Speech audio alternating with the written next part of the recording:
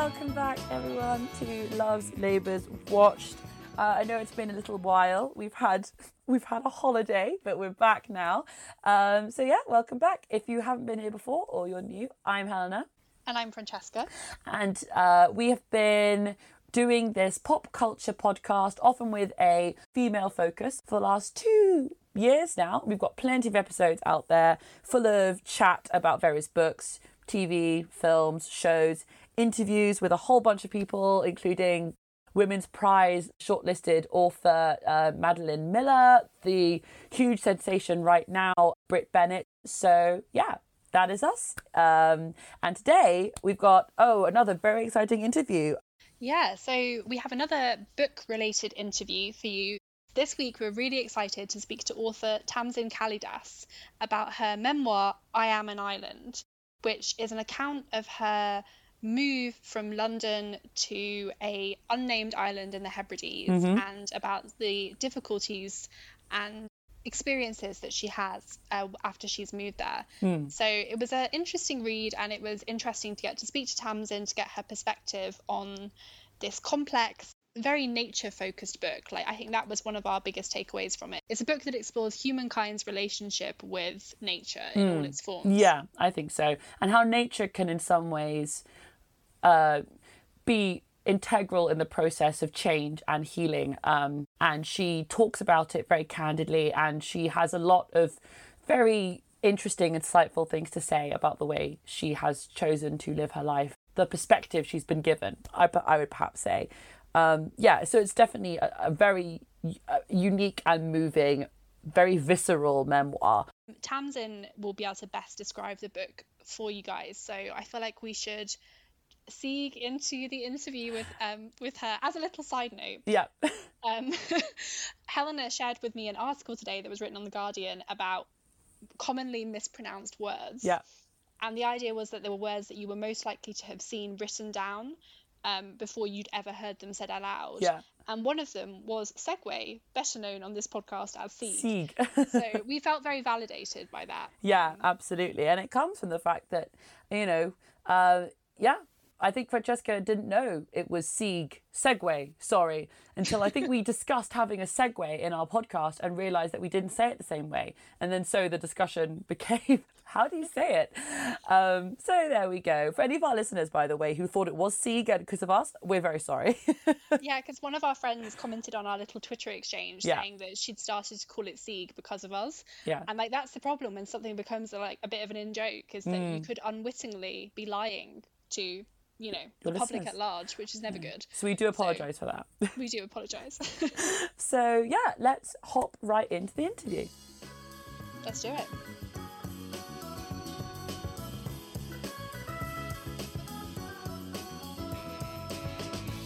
So I guess I'll start off, and we kind of like doing this with the people on the show just because I think it helps people in the audience hear about the thing we're talking about from the author's own voice. So for those who actually haven't read your book or heard of it, can you give us a brief, perhaps spoiler-free as possible, overview of the memoir?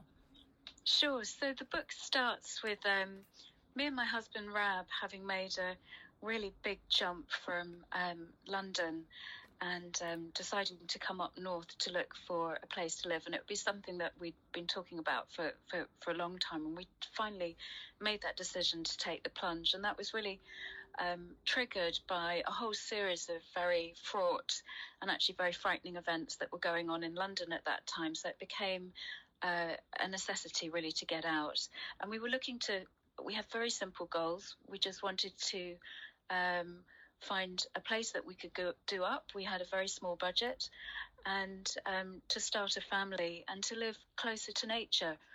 So we found a croft in the most beautiful setting. There was a lot of work that needed doing, and really the first act of the book, the act is in 3 acts. The book is in 3 acts, and the first act is all about that love story of coming to the island, our relationship, falling in love with the place, falling in love with the whole lifestyle, the traditions, the way that things worked, and also then sort of how, as time passed and life started to fold and also unfold around us, how we did and didn't cope with those challenges. And there's a really sad theme of longing for children within that, and the efforts that we took to try and achieve that, and how really that was one of the big factors that broke us. So Act 2 starts with me on my own. I've got 2 broken hands, and my marriage is over. Rab's away, and I've just lost my father as well, my mother to terminal illness, and really kind of events take on from there. I have a very, very close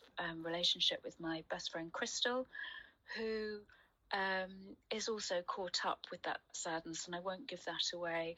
And then really from there, the sort of struggle to cope with a whole series of very overwhelming events, which is offset against really the beauty of the nature, and how that landscape comes to be such a presence in my life, and actually holds me and sees me through those darker times.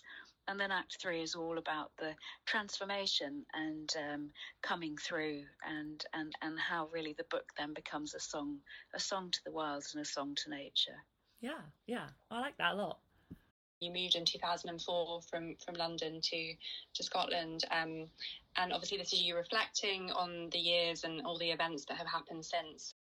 We wondered what prompted you to decide to write a memoir, and what the writing process was like. Yeah, well, I didn't really choose that in a way. That sounds a strange thing to say, but it was such a raw and intense experience that I'd been through. I was aware of this intensity of feeling inside, and a real sense that there was a story there that was trying to get out, but actually accessing it initially was quite difficult. And I think that's probably one of the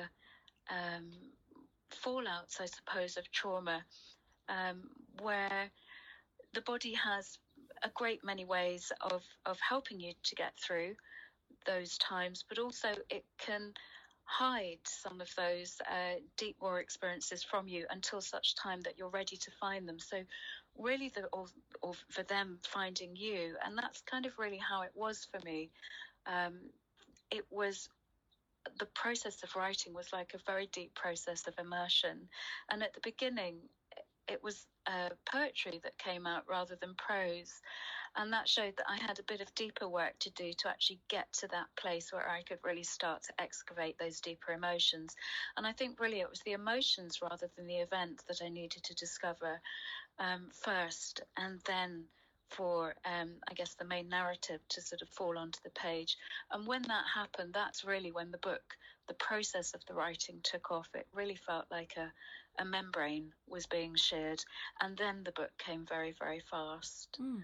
Yeah, and sort of in that same vein as well, was it difficult, maybe at the beginning or at the end of the writing process and the publishing process, I guess too, to be so open about the things you went through?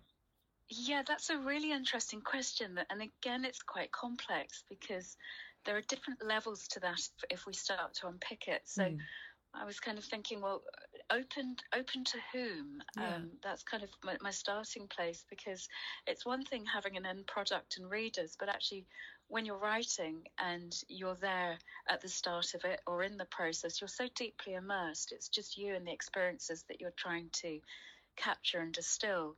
So initially getting access to that raw material, that difficulty being so open about those struggles and experiences actually was a process, an opening to that, which I've just spoken about. But I think really later, once you've actually got that on the page and you've given yourself permission to go to those places, to really journey to the heart, I find writing is less of a rational process, and it's actually a surrender. And when you go to that deep place, sometimes your hand struggling to keep up with that thought process and the voice and all of that, and you kind of wonder sometimes, where on earth does that come from? But clearly it comes from that deeper experience that you've lived. And I think later, you've then got this product and you think, wow, where did that come from? And, I've been so kind of caught up with that process, and really sort of, that takes over your life when you're writing. Yeah. And then it's done. And I think the grace of that is that, there's a moment where it almost feels like you're part of, I like to always think of the water because that drew me so close to it, but it's almost like a pool has been filled to its saturation point and it's spilling over, and that's the point where you have a book that you can then share. And then, being part of that process, that creative process, that there's an exhalation, and that tide draws away, and that sends you off on a fresh journey, and hopefully towards then finding or allowing fresh material to find you, which is kind of where it's at the moment. So even though you've been open in the process, and then, just as you're asking me now, how does it feel to actually have all those experiences on the page? It's actually a strange point, because by the time you get to here and you're sharing a book, it's probably a year ago since you've actually finished writing it. So life has moved on, and you're kind of in that process again with something else. So I always think it's a bit like a breath that you need to draw back in order to be able to share that experience along with the launch of the book. Yeah, absolutely. Yeah, and another big part of the book is you talking about the work that you undertook on your croft, which you mentioned earlier. You've refurbished the cottage that you're now living in, you raised sheep and cows, and there's a lot of interesting detail about that process in the book. Was that a big learning process for you? And could you tell our listeners a bit about what it's like living on an island and working a croft? Sure. So coming to the island, when we first arrived, the croft and the little cottage, the cottage hadn't been lived in for over 5 years, and there'd actually been a fire in the early days. Some reparation work had been done to that, but there was a lot of work to do. We couldn't inhabit it. So we lived in a really kind of creaky, battered caravan for a few months, which was helped by the fact there was a heat wave. So you're in this glorious sort of honeymoon. And then the winter finds you, and that's when sort of challenges start. In those summer months, we'd joined in and helped others on their land. We just offered to volunteer so we could learn some of those processes. We went to the market. We started learning about different livestock, and we chose to buy sheep in the market, and also cows with calves at foot. So we had really then 9 months to familiarise ourselves with the sort of daily handling and management and so on. And then, of course, you've got the process of lambing and calving, and there's nothing that can prepare you for that.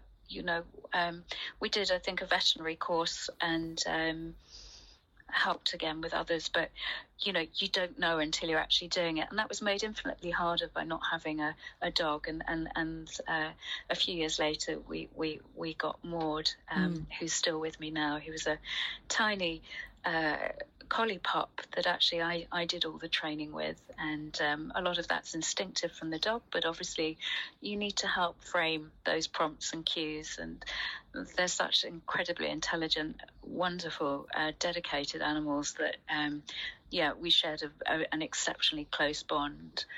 And and then you've got all of the land management as well. I did have some experience of some of the sort of techniques for gardening and things like that, because I've grown up a little bit with that. But again, my very dear friend Crystal, who I write about a lot in the book, she taught me most of that, together with her husband, who very sadly later died. So it was a very, very organic process. And I'd say that the beauty is, it's with anything really, when you fully immerse, the more that you learn, the more that you understand that you're still to learn and to step closer to. And I find that's the beauty of working so closely with soil and nature, is that it's always an unfolding process, and the closer you think you're stepping, the further away you become, and that means that it's always fresh and exciting and new. Yeah, and especially up in Scotland, which is just so incredibly beautiful. And I think wild swimming is also kind of another activity which you talk about, which is obviously intensely connected to nature. And I think swimming has also been kind of in vogue a little bit in terms of in the publishing world, whether it's a fiction book about swimming or a memoir. What's your experience with wild swimming been, and the endurance that you need to do it? Yeah, sure. So it's very interesting how that's been, categorized in a way. And I think that's helpful in some sense because it gives people a point of reference and a lot of information about it. But so many people that I know, when they were in times of trouble, just found this extraordinary pull towards the water. And I suppose, that makes a lot of sense. There's a lot written about how, the sea and so on is almost like our very deepest psyche and earliest, I guess, sort of womb experience. And for me, it was a place where I needed to go to be held. So at the beginning, it wasn't about the swimming. It was simply drawing closer to a great body of water. And for me, that needed to be the salt water. I don't know what that was, but I had the choice of a freshwater loch, which is right here on my croft, which is incredibly beautiful, but it was always the sea that pulled me to it. And I think having that immense, big moving body of water was such an incredible comfort, because whatever I was going through, whatever I was feeling, or how busy a day had been, it was always going to be so infinitely bigger than me in so many ways. It always absolved and dissolved and freed anything that was inside and transformed that. And you become part of something so much greater than yourself. That in itself is the journey. So I suppose initially I went to the water for comfort and a feeling of being held. And there are many different aspects to that as well that I think others will understand. There's that incredible cold shock that stuns you out of yourself. It's a bit like shedding a skin, and I write about that. It was drawing closer to that bigger natural world. And I think you feel this most intensely in the water because you're literally out of your depth. So you have to give permission to yourself to really let go of all the controls that you're feeling. And that's the beautiful paradox of being in the water, that you're totally out of your depth, and you give over those feelings of control in order to allow yourself to be lifted by something much greater. And that greater thing, I think, is really your breath, because when that moment of acclimatizing to the water, it's very cold up here, so between 6 degrees in winter and probably in summer at best 11 degrees, and then let's say in the winter, I think the coldest I swam in was with a minus 15 degree wind chill. And for me, I always went to the water without a wetsuit. That was very important to get that real immersion and building stamina and resilience, and just taking myself to a place that was beyond anything I thought was possible. And you do it, and you do acclimatize, and you do become so much stronger. And I think your connection to the weather and the elements and the nature as well heightens, because there's no barrier between you and it.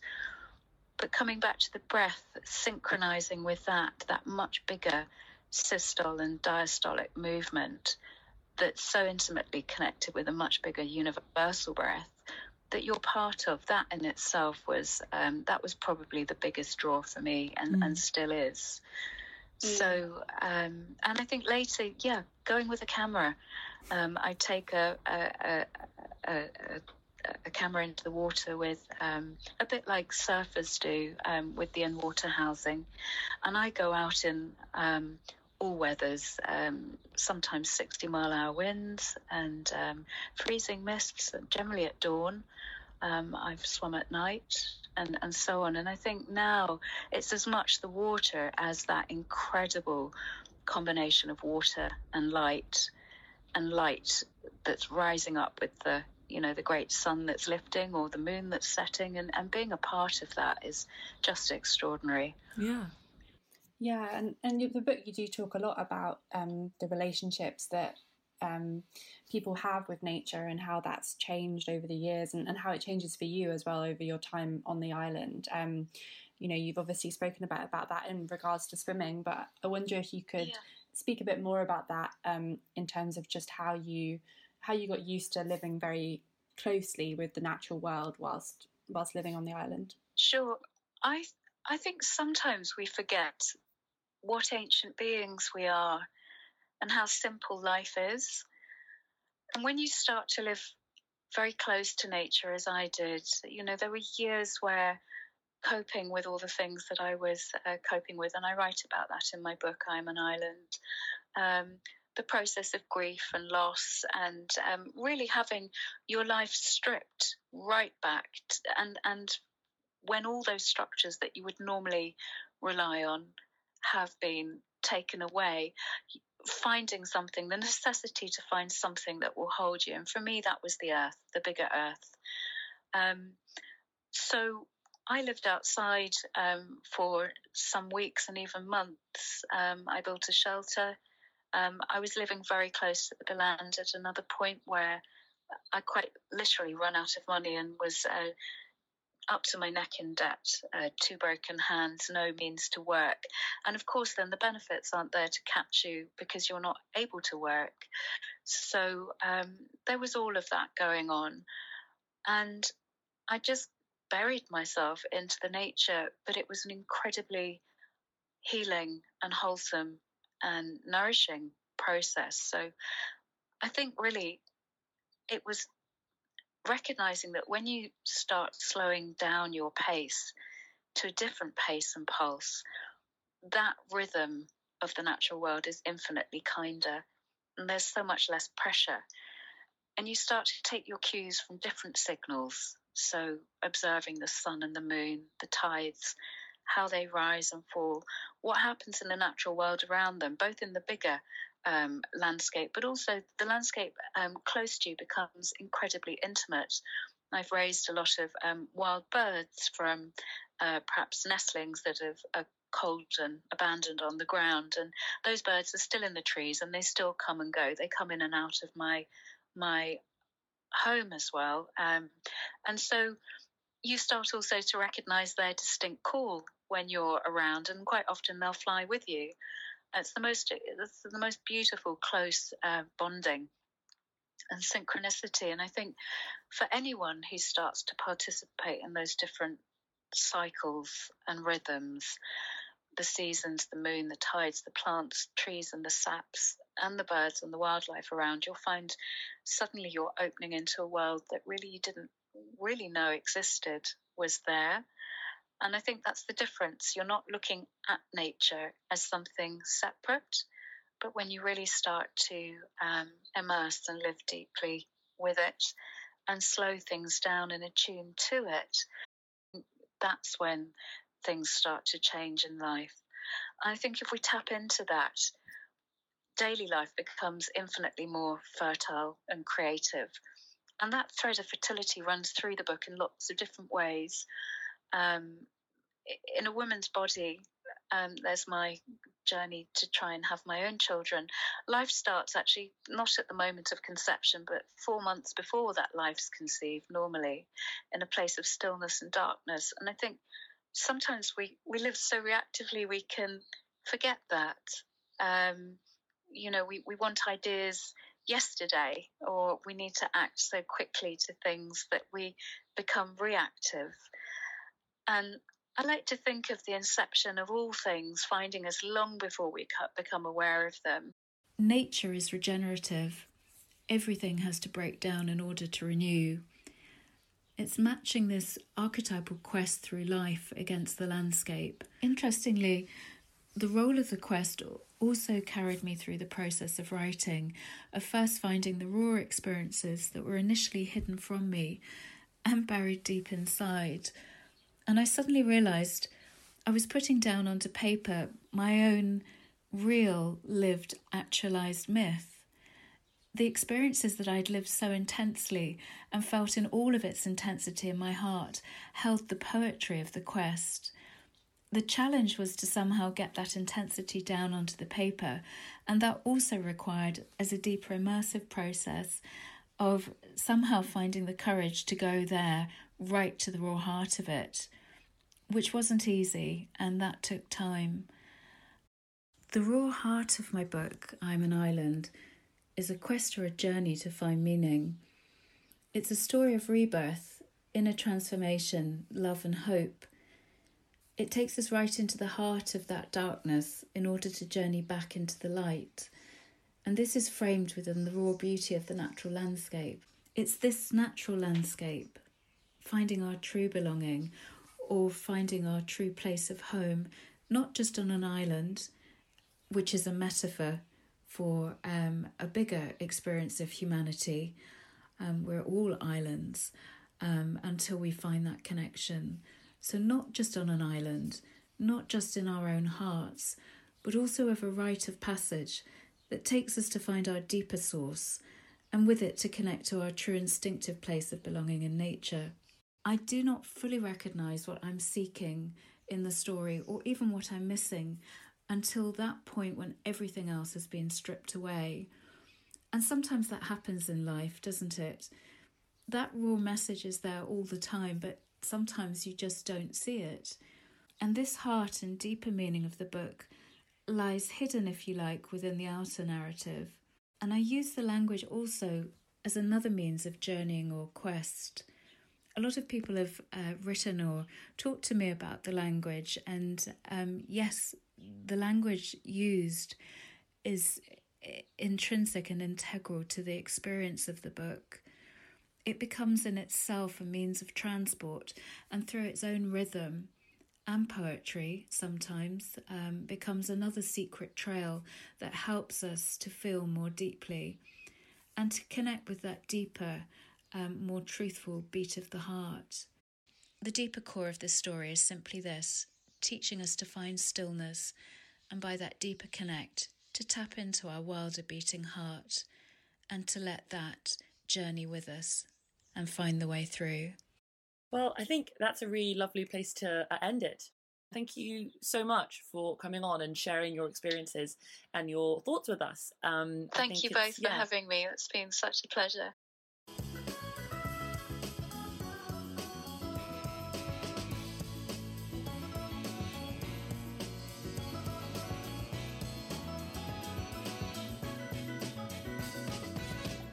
Okay, well, thank you so much to Tamsin for speaking to us about the book.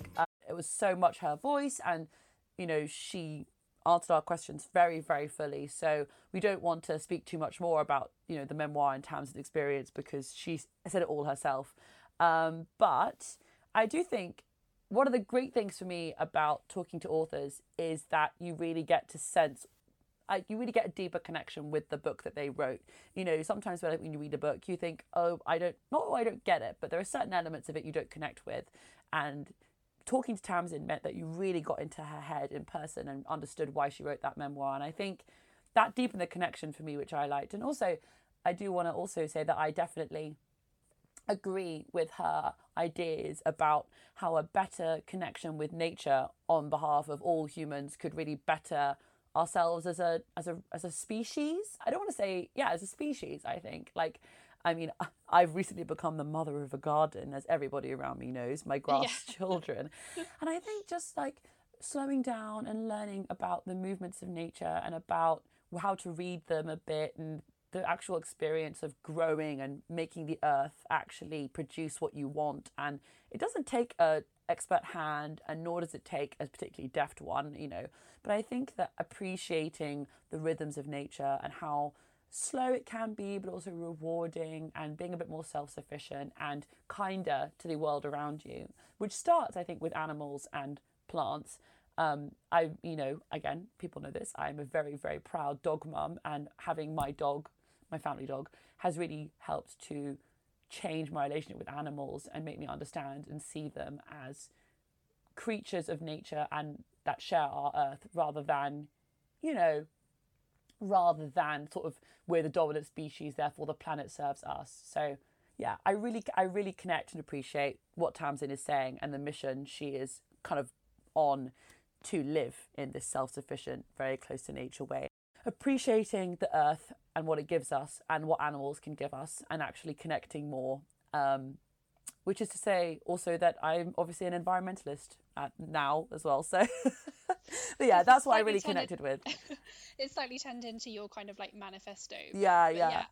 I know what you mean. Like it is a book that, I mean, we were initially attracted to it, I think, because we both used to live in Scotland. We love visiting Scottish islands. We, whilst we both currently live in cities, we also really enjoy that feeling of being on an open beach and having the expanse of sand and sea stretching out in front of you. And the moments for me that I most enjoyed this book were when Tamsin did describe the landscape, which she has a complicated relationship with. And as she talked about in the interview, she doesn't always feel welcome. In fact, she often feels very unwelcome in her new hometown.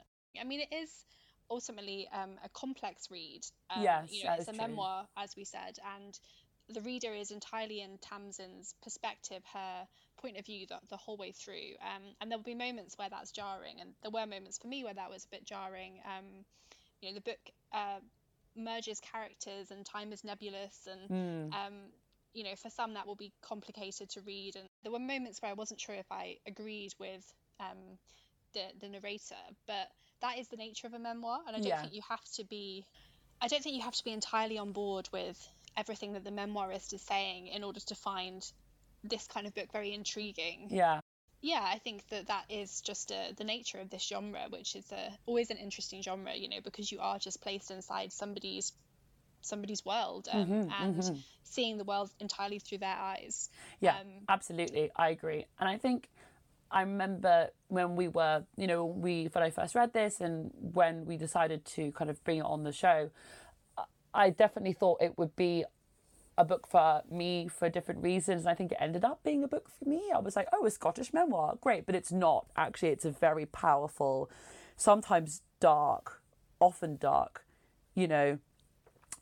discussion and sort of recounting of a very difficult time in someone's life. And I think actually, I've said this before on the podcast and I'll say it again, I think memoirs are valuable, and any memoir is valuable because you get to see someone else's perspective.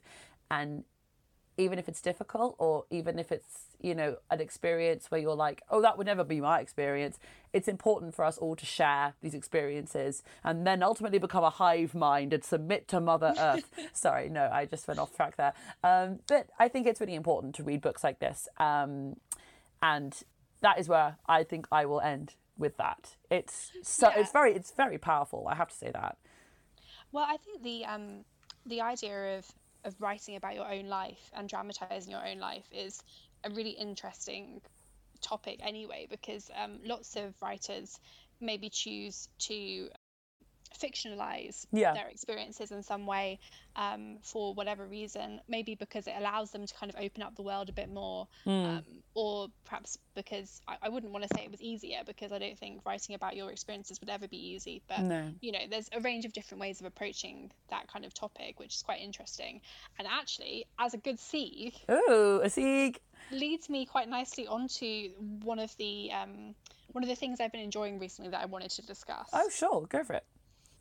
Like many people, I really enjoyed Michaela Coel's new TV series, I May Destroy You. I don't know if you've read much about it, Helena, or seen any of it. Michaela Coel's a really incredible Black British content creator. You might have seen her show Chewing Gum, which was on Channel 4 in the UK and is also on Netflix internationally. You might have spotted her popping up in Black Mirror or Star Wars. She's a real force in the entertainment industry. But this is a very personal project that's currently on BBC in the UK. It actually just finished on BBC, and it's being broadcast simultaneously on HBO. I think in the US is a couple of weeks behind. And it's based on a real life experience that Michaela Coel went through. She was sexually assaulted on a night out by a stranger after her drink had been spiked. And so that's the starting point of the series. This same incident happens to the protagonist, who Michaela Coel plays. And the series explores topics of obviously sexual assault, also consent, branches out then from that to basically explore the whole world that her characters are living in, which is the modern London that, you know, you and I inhabit. At first I found it quite a tough watch, you know, in a very different but I guess somewhat similar way to I Am an Island. It is, you know, obviously about some very difficult topics, and I think that, you know, for some people that will be triggering, and also it can just be very hard to watch. But the show is so multi-layered and rich and filled with like Easter eggs, as Michaela Coel herself put it. So you watch it and then you realise that there are all these layers in which it can be enjoyed, and it's told kind of like non-chronologically. Like there's one episode where it jumps back to when the main characters were at school, and you kind of see like how they became, it's like almost like an origin story, how they became the people that they are today. Yeah, so I watched the first few episodes, really liked it, but did have that just kind of feeling of finding it a tough watch. And then when I got onto like episode 4 onwards, I was just completely hooked. It really is amazing and absolutely worth watching. I'm sure lots of our listeners have already been watching it and enjoying it and have lots of thoughts about it. But yeah, I just think it's incredible, and it's just also a very powerful and I guess like generous piece of work, in that you feel quite empowered watching it, certainly as the series goes on. And it doesn't, I guess one of my favourite parts about it as well, just to kind of conclude, is that no character is wholly good or wholly bad. And I think often shows will kind of iron out the creases and make sure that their characters are completely, if not completely lovable, always lovable in a way that like you can kind of be on board with their minor flaws, you know. Whereas like the characters and in this show at times will do things that you don't agree with, but in the way that at times your friends, you know, will, like a friend might let you down, or, you know, so people don't always behave exactly in the way that you wish they would. You don't always behave exactly in the way that you wish you would. And I think the show really reflects that in a way that's so human, and that's actually part of the reason it can be a bit uncomfortable to watch, because it, you know, can at times feel too close to home. But I think that's so clever, and it made me think about how that's actually very unusual, that any kind of piece of pop culture is that kind of raw, because yeah, it's just, I guess it doesn't fit with like the tropes of TV. It's really genre defying and expectation defying, and for me that's what a TV series should be. It should be challenging, it should be stimulating, it should be refreshing. Yeah, yeah. I know from hearing people talk about it and from reading about myself that it's a very, I would say, a powerful, well-made show, but also an important show, just from the issues it deals with, who actually wrote and starred in it. We're thinking about diversity of experience and things like that in shows, and we're looking for more of it. And I think that show, I May Destroy You, definitely really does that. I really champion all the support and praise it's got.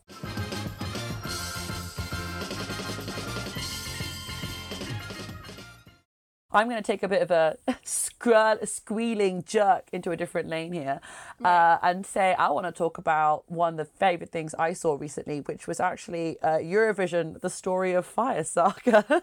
I feel like in another world we would have devoted a whole episode just to that movie. I know. I've got to admit that I have yet to see it. But it is definitely on my list for like a Friday evening. Yeah. I mean, I'm sure you'll make me watch it at some point anyway. Oh, so. yes. Well, it's one of those films where I've talked about Eurovision before on the show, and if I could, I would have a show dedicated to Eurovision, but obviously that is not everyone's cup of tea. Eurovision, The Story of Fire Saga is a really interesting film for Netflix to have made. So it stars Rachel McAdams she's going for comedy movies mostly now, and I think she's doing really good at it. She's been in Game Night, etc. And then Will Ferrell, who is an interesting pair for Rachel McAdams, because they're from very different worlds, I feel, of movie making. And they're both playing they're playing Europeans, they're playing Icelandic people, which is equally strange for Americans to be doing. Anyway, in the film itself, right, it's made by Netflix, this American TV and film production company, but it's so European. It's really interesting. Like, you would think that a Eurovision movie made by Americans would be, I don't know, about some Americans discovering Eurovision or whatever, but there's actually no mention of Americans at all in the film, aside from Will Ferrell finds some in the gardens of Princess Street Gardens in Edinburgh. Oh yeah, loads of it set in Edinburgh. Yeah, that's another thing. And just yells at them, telling them that everyone doesn't like them, which is quite funny because from a European perspective, I'm sorry any Americans listening, I'm sure You are great, but everything is very politically complicated right now. But yeah, it's quite amusing to see that. So Eurovision The Story of Fire Saga is a film that is made by Netflix that has Will Ferrell and Rachel McAdams in it, but literally is a love letter to Eurovision. It's really interesting. Like Eurovision, if you haven't seen it, is a show that is hosted every year by a different European country. It's been going for about 50 years or more now. And the whole idea of Eurovision was to promote unity, right? Amidst political conflict, amidst everything, Eurovision is meant to be a place of happiness and very camp music and dancing. And, it's meant to be very up, just all out, right? And like, every time somebody expresses a political opinion on Eurovision, nobody really likes it, unfortunately. And Eurovision is like one of the most popular broadcasts in Europe every year, right? So and I think everybody knows about Eurovision. It's really popular with young people here in the UK. Australia is now in it, interestingly. So it's a huge cultural force here in Europe. And to see a film made about it, which literally is a love letter. So the film reflects that joy and that general everything will be fine kind of vibe of Eurovision, right? The film itself doesn't make fun of Eurovision. It parodies the show and how big and technical and silly it is, but it doesn't make fun of it. It sort of very lovingly depicts it. And the relationship between the characters, like, there's no villain. In the end, everyone is just kind of nice and everyone gets along, which is right. The stakes are so low, and there are a few funny inconsistencies, right? Like, as a Eurovision super fan, I noticed the fact that they had a whole bunch of past Eurovision winners in this like mashup song in the middle, right? But then equally, they play fast and loose with Edinburgh's geography.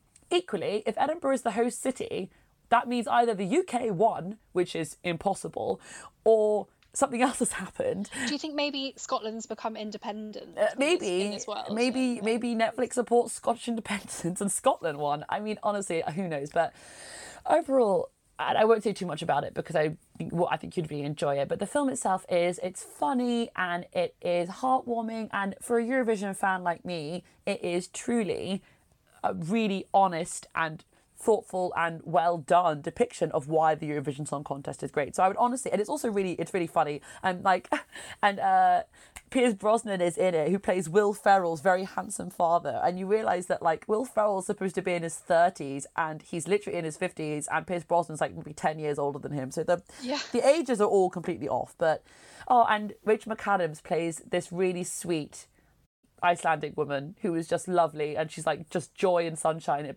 personified.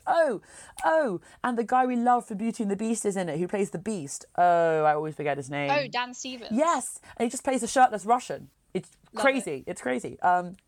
You got to give the people what they want. You do, and which is what Eurovision does. Usually. Yeah, absolutely right. And it's really good. So I'd really recommend people watch it. And I am baffled as to how the producers of that film pushed it to Netflix, but I mean, it's been very popular here. So I researched this because I was also interested in that. I mean, first of all, I feel like Eurovision does have a kind of cult following in the US. Sure, of course. From like what American friends have told me.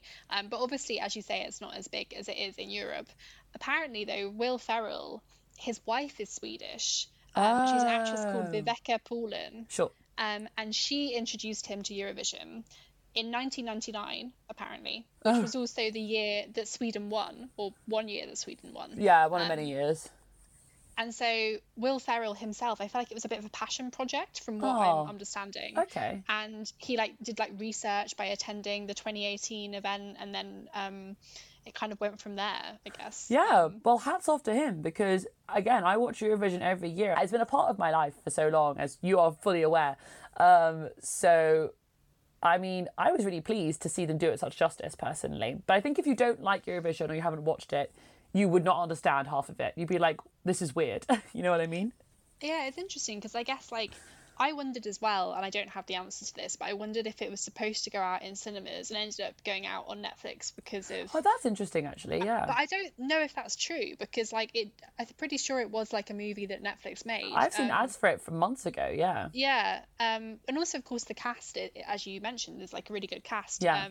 But of course, Netflix does get the big hitters for sure, so... Yeah, As a side note, I also really enjoy Rachel McAdams' career. I do, me too. I thought she was great in Game Night, and that movie was really fun. Yeah. And yeah, I just feel like she makes choices based on things she finds interesting, mostly time travel, which, you know, fair enough. We all love time travel. Time Traveler's Wife, yeah, hey. Yeah, and the other one, what was it called? About Time. Oh, yeah, I've watched that. She literally played a time traveler's wife twice, which is very intriguing. And then she played the one where she lost her memories. It kind of went back in memory time with Channing Tatum. Yeah. Wow. Rachel So, McAdams, what you like? Maybe that means she is actually a time traveler. Maybe that's what she's trying to signal. Oh, and I have one more thing I want to talk about, which I just discovered a few days ago. Have you Yeah, heard go for it. of the Netflix show Cursed? Have you seen an advert for it yet? No, I don't think I've Oh my heard gosh. of it or seen an advert. Oh my gosh, right. It's like the heir to Merlin. And I say this Oh gosh. knowing what that means, right? Yeah, big boots. I also saw a really funny TikTok the other day that was Timothée Chalamet as he plays the King in The King, that Netflix show we haven't watched. Yeah. And he's Yeah. all dark and, you know, blah, blah, blah. And it was like, it was playing like, you know, this is your prince, right? But then it had pictures of Bradley Coop James as Arthur being like, this is your king. It's like true. Anyway, Oh, I love it. for any of you who don't watch the show, haven't heard us talk about Merlin on the show before, Merlin is a hugely important part of mine and Francesca's cultural upbringing, and it's just the truth. It is, and there's at least, I think, one episode which is actually called like an accidental Merlin retrospective. Yeah, so yeah. if you want to learn more about it, you can go back and listen to that episode. Yeah, but essentially Merlin was a BBC One show that ran for about 4 or 5 seasons, in which increasingly things got more and more crazy, and it was absolutely fantastic. And Colin Morgan was in it, as is that woman from Jurassic World, Katie McGrath. that's Yes. it, yeah. Anyway, it was honestly huge in the noughties, so we're showing our age, whatever. But I actually got shown this advert by Netflix the other day, and actually, the show is now number one in the UK today. So basically, it is a show called Cursed, and it's about the Lady of the Lake, so Nimue. So the idea is Wait, I have heard of this. yeah. I can't understand how Netflix isn't advertising it to me, but yeah, I have heard of it. Yeah, so it's Sorry, number one. carry on. It's a drama series. It premiered like a few days ago, and I will start watching it. And basically, what it is about, it's about Nimue, and she actually, in Arthurian legend, spoiler if anybody hasn't read Arthurian legend, she is the Lady of the Lake, the famous person who hides in the lake and delivers the sword to Merlin. She's the one who guards Excalibur, that special sword which Arthur uses to free the world or free England. I can't completely remember. I blend Morte Arthur with Merlin. Anyway. And I mean, Merlin is obviously the true canon. Yeah. Like, forget, like, Tennyson. Yeah. And then basically the idea about this show, it's similar to Merlin in that Nimue is a witch, a druid style magician, and her people are being hunted by King Uther. As it was in Merlin. And basically it's interesting because it's about Nimue, right? So they've got Catherine Langford from 13 Reasons Why in the starring role. And obviously she's a big up-and-coming actress. She's up and come, actually. She's already here. And I think it's very interesting because I think it's going to talk about female power and, you know, having this woman wielding a sword as a sort of, not an about turn in the Arthurian legend, but about highlighting the women in the Arthurian legend. I think it's going to be quite interesting, and it seems, you know, pointed, right? There's what somebody writing about it has written. It is a coming of age story whose themes are familiar to our own time: the obliteration of the natural world, religious terror, senseless war, and finding the courage to lead in the face of the impossible. So the story of Arthur and the sword has now been given to Nimue, this Lady of the Lake. And what's equally interesting, I haven't watched it and I will get back to you about it, but I'm really excited to see a show like this because I loved Merlin. I love shows set in this, like, not even medieval, it's like pre-medieval, like Baroque, French. It's like, oh gosh, it's like Sleeping Beauty from the Disney version style world, right? With the magic and the Arthur and everything like that. I love that. So I'm really excited to see a show like this, and I don't know what it'll be like. And one of the extra little fun things about this show that I noticed, right, is she plays Nimue, right? This Lady of the Lake character who's existed in Morte Arthur legend forever. But and then basically I thought to myself, wasn't Catherine Langford in Merlin? And I looked it up and I realised, no, Catherine Langford wasn't in Merlin, but a woman named Michelle Ryan, who looks exactly like her, played Nimue, another who was an evil villain who stood over a pool of water and cursed Merlin, etc. in actual Merlin. So it all came full circle, and I'm shook, basically. I mean, yeah, obviously, I guess neither of us have seen this series yet, but like when I'm looking at pictures, the aesthetic does look quite similar to Merlin, because I guess Merlin, the BBC show, what was kind of unusual about it at the time was that they cast Merlin as like a young guy. Yeah. Everybody in it is young. Yeah. And that's kind of the, you know, there's no kind of like old bearded wizard kind of vibes. And it looks like this new Netflix show is kind of going down the same path of like everybody being like young and beautiful. Which is, you know, I guess not by any means is that like, surprising, but it's still interesting that it's a similar kind of vibe. Definitely has a similar look. Well, again, if Netflix listened to our conversations, as I'm sure, you know, the data mining companies do, and heard how much we love Merlin, and looking at this trailer again, I do have to say it's so similar in terms of how it's filmed, where it's filmed, and also even the kind of like the cursed title looks a lot like the Merlin title. I don't know, but Merlin. But does it have John Hurt as the voice of the dragon? Yeah, does it? No, because John Hurt sadly passed away. Yeah, I know he did, but you can't replace him. No, you can't. And anyway, I just think it's very interesting to see how they do this show. And if it's an heir to Merlin, we'll see. Netflix. But it's just Netflix. I don't know. They knock it out of the park. I mean, I'm pretty sure that Merlin is available to watch on Netflix, and obviously, you know, I do feel like they use that kind of data. Yeah, what are people watching? Yeah, and I'm sure there'd be a lot of people who only discover. I mean, obviously, I definitely count myself among this, not with Merlin, but with other shows where I've only discovered it years later when it happened to be on Netflix. So, yeah, you know, they could well have realised that maybe young people were watching it and they were kind of like, yeah, why don't we do this? And I guess also you've got the whole like Game of Thrones. Like, fantasy. No, you're absolutely right. It's quite big still. Yeah, maybe I should watch season 5 of Merlin again. That was a great one. But then there was The Witcher as well. Oh, and then Netflix is still going on their Last Airbender adaptation. I mean, Netflix is just fulfilling all my wildest dreams right now. Anyway, that's what I wanted to say about that. I feel like I still keep being surprised that like new shows are popping up. Yeah, that's true. And it was quite interesting when I was reading about I May Destroy You after I finished it, that they apparently were very much doing like post-production during lockdown, and like characters or actors were having to put like blankets over their heads to try and do like, what is it that it's called when you do like post-production? Yeah. You know, like filling in where like voiceover, right? Yeah, their voice hasn't been picked up properly, so they have to like re-record it. Yeah. And that's something that they'd normally go into the studio to do, but they were having to do at home and like try and create a kind of environment where like no other sounds could come in. And so yeah, it's just interesting to me that we are still getting this new content, and obviously it's really good because we want new content to consume. Yeah, for sure. Especially when it's exciting, like all these things are. They are.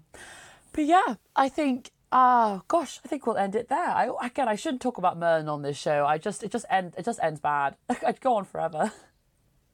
It's funny because like the reviews that I'm seeing are all like, oh, Cursed is trying to imitate Game of Thrones, and it's like, no, it's clearly trying to imitate Merlin. Merlin, come on everybody, Merlin. It was the most important show of the naughty. Anyway, so. As we said, thanks again to Tamsin for coming to talk to us. We really appreciated hearing what she had to say. And her memoir is I Am an Island. It's available now in ebook and audiobook and in hardback on Thursday, 23rd of July. Get out there and read it on your Kindle, on your ebook client. Go out to the shop and grab it in a safe manner. Wear your mask in the shop. That is us out until next week. So we have a few episodes coming at you in the next 3 weeks, reflecting the fact we've had a quick break and we have so much fun content coming up for you. So please do give us a listen next week. Yeah, and follow us on all our social media. Real LLW is our Twitter handle. Loves Labours Watched is our Instagram handle. And lovesneighbourswatched@gmail.com is our email. Business inquiries, if you've got anybody you want us to talk about on the show, let us know. If you have any questions, anything you thought we didn't say that you want to highlight, please do get in contact. We love to get emails from people and tweets and stuff. Yeah, absolutely. All right, well, so long. So long. Until next time. Bye. Bye.